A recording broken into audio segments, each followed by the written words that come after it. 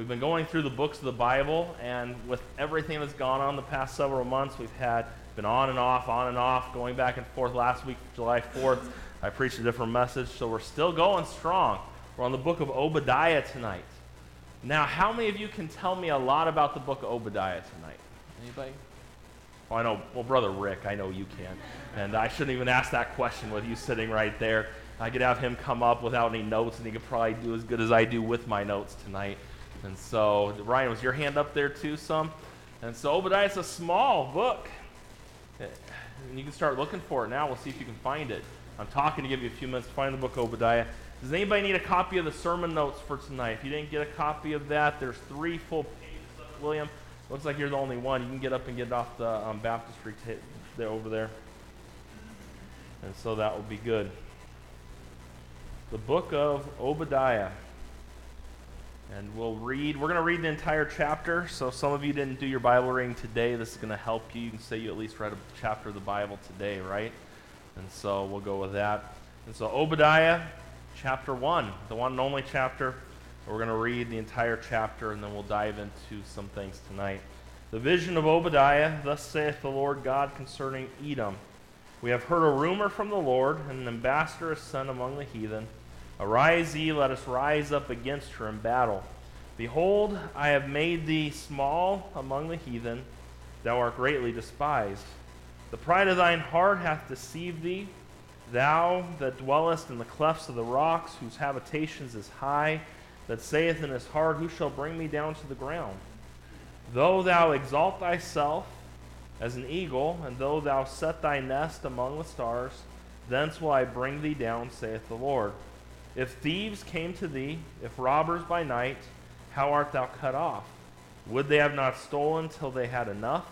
If the grape gatherers came to thee, would they not leave some grapes?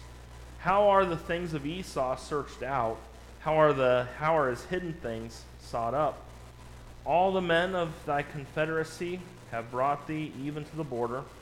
The men that were at peace with thee have deceived thee and prevailed against thee, that they eat thy bread, have laid a wound under thee. There is none understanding in him.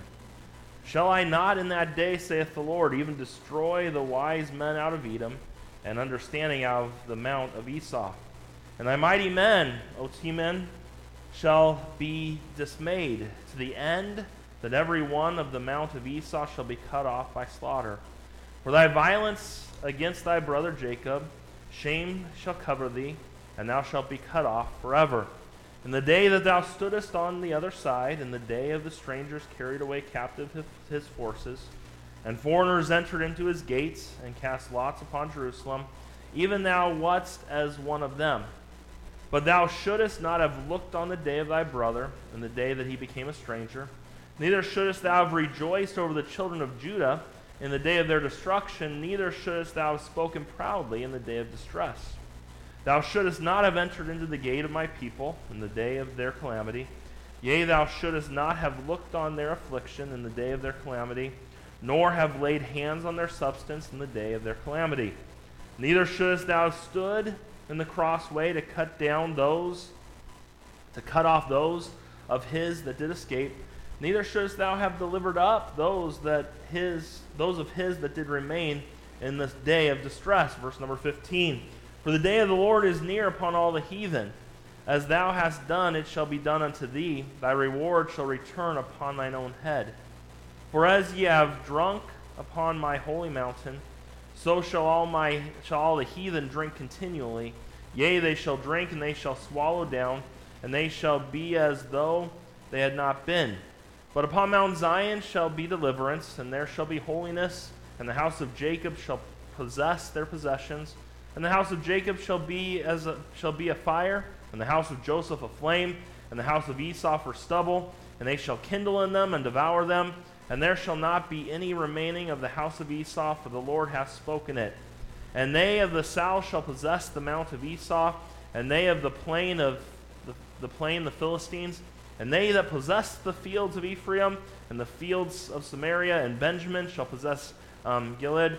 And the captivity of this host of the children of Israel shall possess that of the Canaanites, even the Zarephath, and the captivity of Jerusalem, which is in Sabarad, shall possess the cities of the south, and savers shall come upon the Mount Zion to judge the Mount of Esau, and the kingdom shall be the Lord's. Quite a passage of Scripture right there. You have before your eyes 21 verses. A minor prophet, exactly, 21 verses. Not minor because the message doesn't matter as much as the major prophets, but minor because of the size. And we look tonight at these 21 verses, 668 words is all it adds up to. If you say, I don't know if it's that many, you can count them yourself and tell me later on if I was right or not. And so since we're looking at such a short book of the Bible and only 668 words, you think to yourself tonight, this is going to be a short message, right? Don't hold your breath on that one. Let's have a word of prayer, and we'll dive in tonight. Father, we thank you so much for your love for us. We thank you for this evening. We thank you for the book of Obadiah. I pray that as we study it tonight, as we look at that, you would open up our eyes to some things and we'd be able to apply it to our lives as well. Help us tonight. We need your help. Thank you for being the God that you are. Thank you for your word, and thank you for the church. We love you. In Jesus' name I pray. Amen. We started this series a long time ago. The whole goal of going through the books of the Bible is to give you a brief overview of a book so that when you go to study the Bible for yourself, you can have something to look at and to go off of and to help you dive in a little deeper. If you're looking for an exhaustive study in all the books of the Bible, this is not going to give it to you. This is just an overview. This would almost be kind of like an Old Testament survey college class would be kind of the setting, where there's just some simple things about it to help you and so you can dive in later on. As we look at the book of Obadiah and as we dive into it, it's much like the book of Joel. Remember the book of Joel? We knew very little about Joel. We know very little about Obadiah. The one thing that we do know about Obadiah is the meaning of his name. His name means servant of Jehovah. And I think that's a great name right there. And I think Obadiah had a great name. And we're not sure. There are many different people and scholars who say it was written at this time or at this time, but in all honesty, we don't know for sure. And it's different than a lot of the other writings of the prophets, because a lot of them, he's not prophesying to the northern kingdom. He's not prophesying to the southern kingdom. He's not prophesying to the Jews at all. In fact, it doesn't really have much to do with the Jews at all. Maybe this was something for them to read to see that God had their back with Esau, with the Edomites, and we'll look at that maybe a little bit more. But he dives in and he gets to going to things right away. And Obadiah, if I was trying to think of someone I could compare Obadiah to, and this is a bad comparison, I'm sure, but I would kind of like Mike Tyson just a little bit. Say, what do you mean by Mike Tyson? Not because not because of biting anybody's ear or anything like that. That's not what I'm talking about. But he just gets at it quickly. He doesn't have much time here. He gets to it quickly. And so 21 verses of just getting right to the point. He doesn't hold back, and he punches, and he starts right in from the very beginning.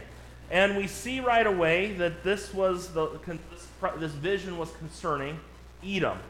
Now, when we think of Edom, I want you to go back with me to Genesis chapter number 36. Genesis chapter number 36. And most of you probably already know this, so it's just going to be a little bit of review, and if you didn't know it, you might learn a little bit here. And we know that Abraham, he had a son named Isaac.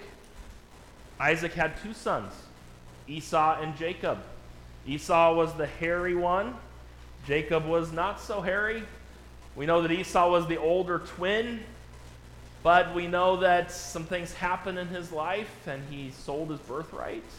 By the end, Jacob gets the blessing, and everything goes backwards for Esau from how he really thought things was going to end up for himself.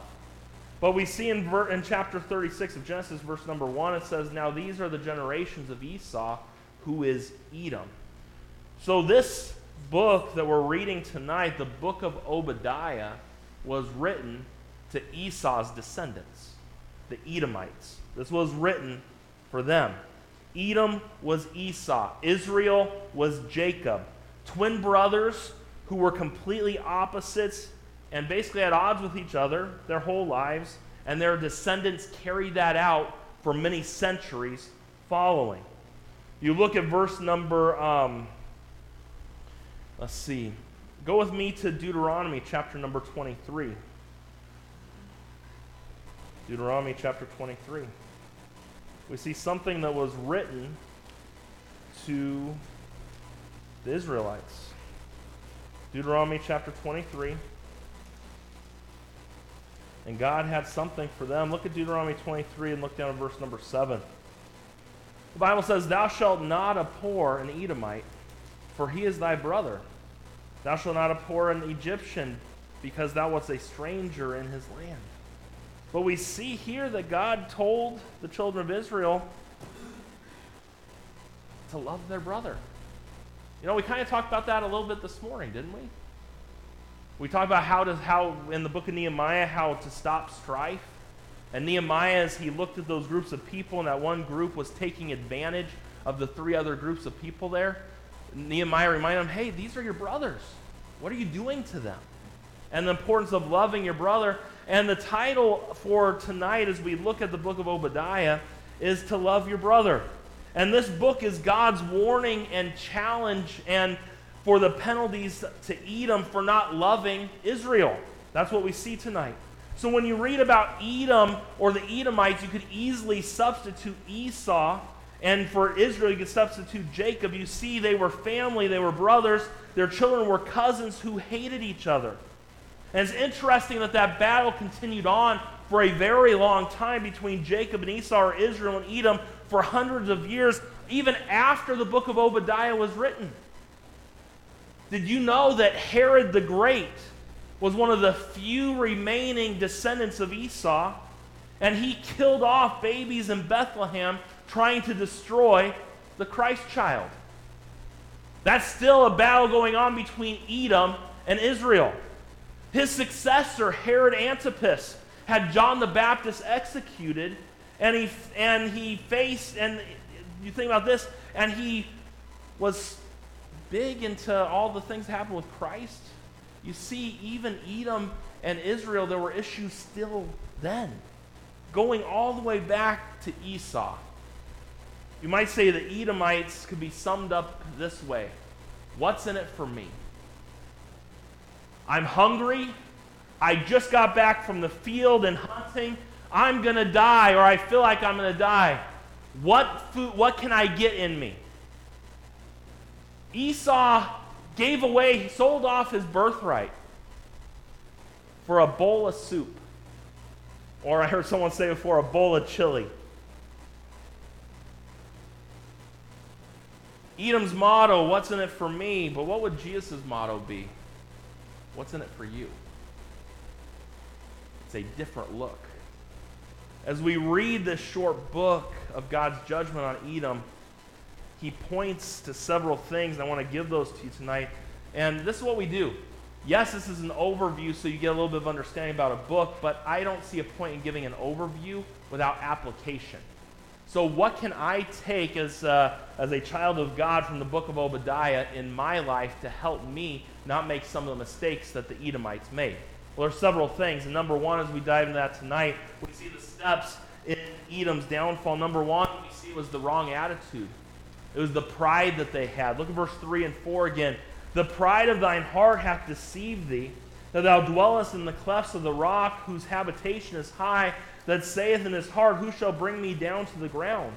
Though thou exalt thyself as the eagles, and though thou set thy nest among the stars, thence will I bring thee down, saith the Lord.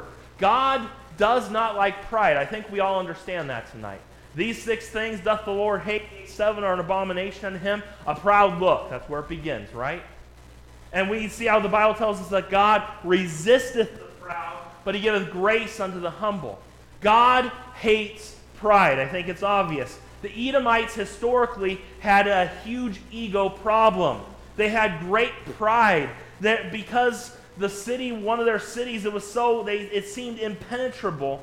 And Edom enjoyed being located in extremely safe terrain. And it's said that the whole city could be guarded by only 12 men because it was so difficult to get into. They thought that they could see and survey all the surrounding country because of their position, but they couldn't see themselves. Think about this. What a dangerous place to be when we are living in self-delusion, not seeing how weak we truly are and how much we truly need God. And that's where they were at. No matter how secure you think you are, guard yourself against pride. God can bring anyone low when we lift ourselves up with pride. And we see, as we talk about the downfall of Edom, it began with pride. Number 2, we see there were wrong alliances. Wrong alliances. Verse number 7, it says, all the men of thy confederacy have brought thee even to the border. The men that were at peace with thee have deceived thee and prevailed against thee, that they may eat thy bread, have laid a wound under thee. There is none understanding in him. Wrong relationships. They were aligned with the wrong people.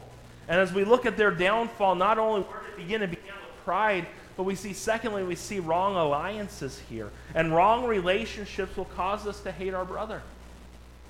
Wrong influences cause us to hurt our brother.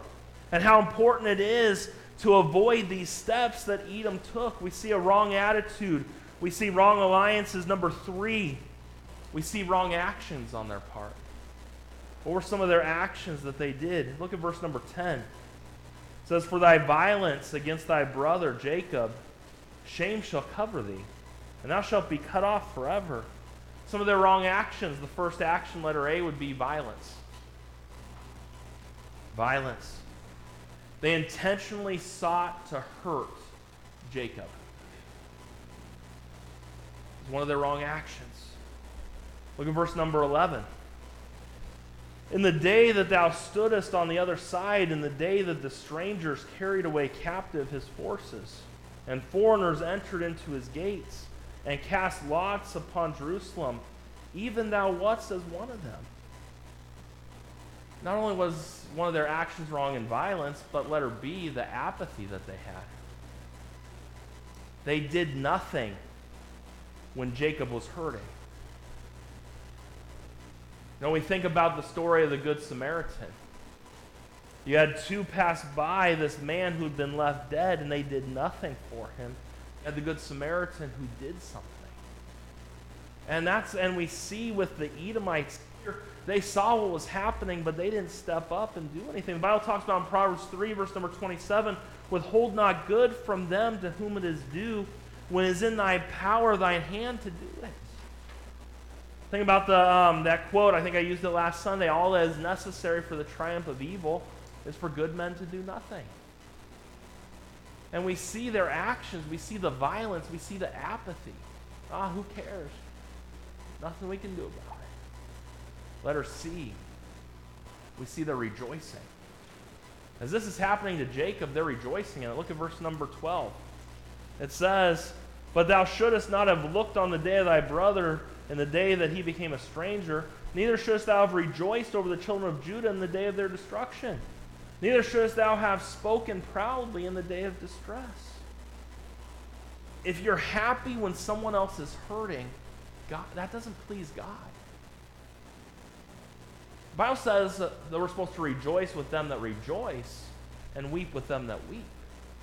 But we see the Edomites, one of their wrong actions here was Judah's just been destroyed, and they're rejoicing. That's good. Look what happened to them. That's not how God intends it to be. The book of Proverbs tells us in Proverbs 24, verse 17 and 18, rejoice not when thine enemy falleth, and let not thine heart be glad when he stumbleth, lest the Lord see it, and it displease him, and he turn away his wrath from him. Shouldn't make you happy when someone else is suffering. It's one of the things that the Edomites, that's one of their wrong actions. We look at verse number 13. The Bible says, thou shouldest not have entered into the gate of my people in the day of their calamity. Neither thou shouldest not have looked on their affliction in the day of their calamity. Neither have laid hands on their substance in the day of their calamity. Letter D, they were looting. I think we've seen some of that happening on the news in the past month or so, right? And so what we see happening is we see that Israel, Judah was taken captive and destroyed, and we see the fact that Edom, they did nothing about it. They all helped in the violence. They're apathetic to what was going on. They rejoiced seeing this happen, and then they went in and took the substance of Israel, of Judah. And then we see in verse number 14, the Bible says, "Neither shouldest thou have stood in the crossway to cut off those of his that did escape, neither shouldest thou have delivered up those of his that did remain in the day of distress." And that just speaks of letter E, just cruelty, just being extra mean on top of everything else. Man, the Edomites really went out of their way to show their disdain for the children of Israel and for Judah here. And look at the Lord's response, and look at what comes from Obadiah here. And look at verse number 15. This is where that knockout punch comes, verse 15. It says, "For the day of the Lord is near upon all the heathen. As thou hast done, it shall be done unto thee. Thy reward shall return upon thine own head." Your day's coming. Hey, as you stand back and you watched Israel suffer, as you saw them go through all these things, and the violence you brought, the apathy you had, the rejoicing in their being destroyed, the looting, the cruelty, your day's coming. And God reminds and lets the Edomites know something. And I think one of the reasons why this passage is here, this was a good reminder for the children of Israel that God cares about his children. Just look at verse 17. It says, "But upon Mount Zion shall be deliverance, and there shall be holiness, and the house of Jacob shall possess their possessions." God tells the Edomites here that he will care for his people, and he will give his people hope as they read this in the midst of their devastation. God cares about his people. And be not deceived, God's not mocked. Whatsoever a man soweth, that shall he also reap. Now, I think that'd be a great verse that kind of explains the book of Obadiah. Man, we see some awful things from the Edomites here. We see their wrong attitude of pride. We see the wrong alliances they had, and then these wrong actions. Then I want to give you a couple last thoughts. Obadiah teaches us to be careful. I want to give you 4 quick thoughts, and then we'll watch a video on the book, and then we'll be done tonight. Number 1, be careful when you feel confident you're in a good place, in a good, secure place. Don't get confident that you're in a good, secure place. Our confidence should come from the Lord and Him only. And I think if anything, the past several months has taught us anything, there are not a lot of things we can really be too secure in.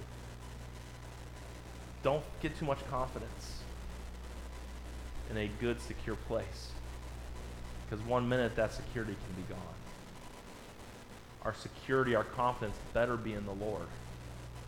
Because He is the only, and everything around us changes. It still seems like things are changing around us. But do you know the Lord hasn't changed ever? He hasn't.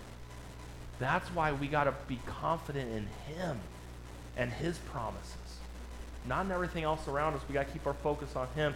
But we got to be very careful when we feel confident we're in a good place, a good, secure place. It happens often in the Christian life. You have an area where you've struggled in, then all of a sudden you're doing well in that area, and you're like, I'm finally doing better. You better watch out. You better watch out, because when you think you're doing better, you're setting yourself up. We need to be careful. Number 2, we need to be careful when we feel good, when bad things happen to a brother.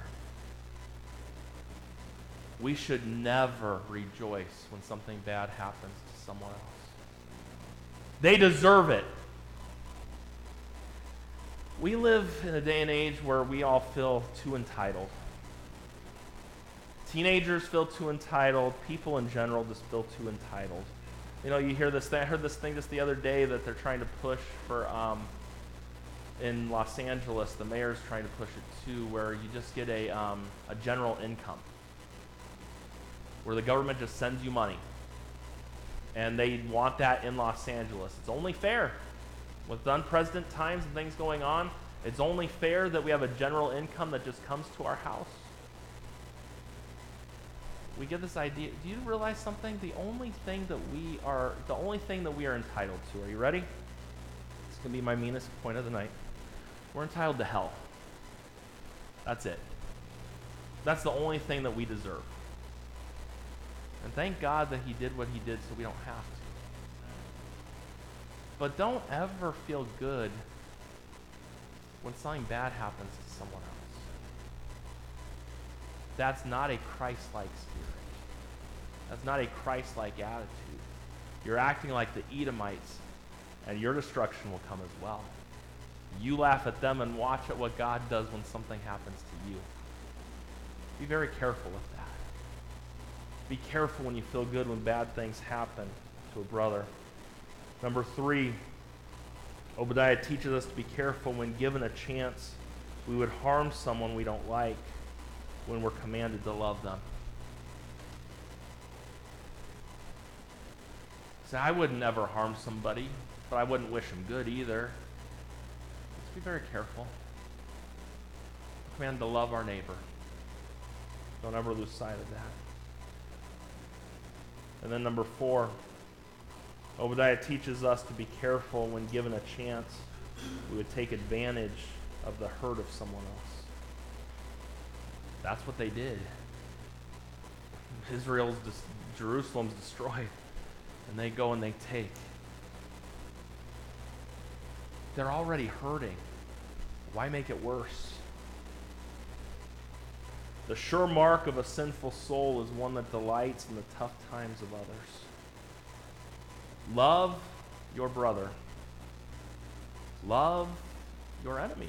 Didn't Jesus say that? I think he did.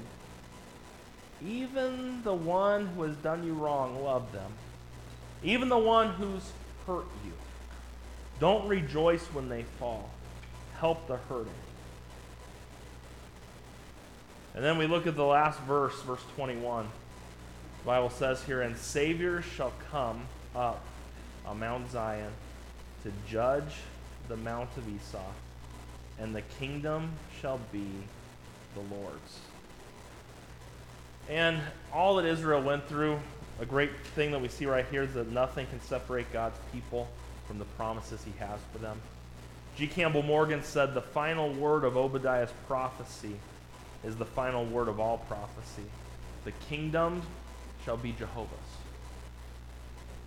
Because of that, may we love our brother, and may we not be full of pride. May we watch some of these steps that the Edomites took and make sure they're not present in our lives. And that's just a little bit tonight about the book of Obadiah. Got a short video for you to watch. When the video's over, I'll come up and pray, and we'll be dismissed this evening.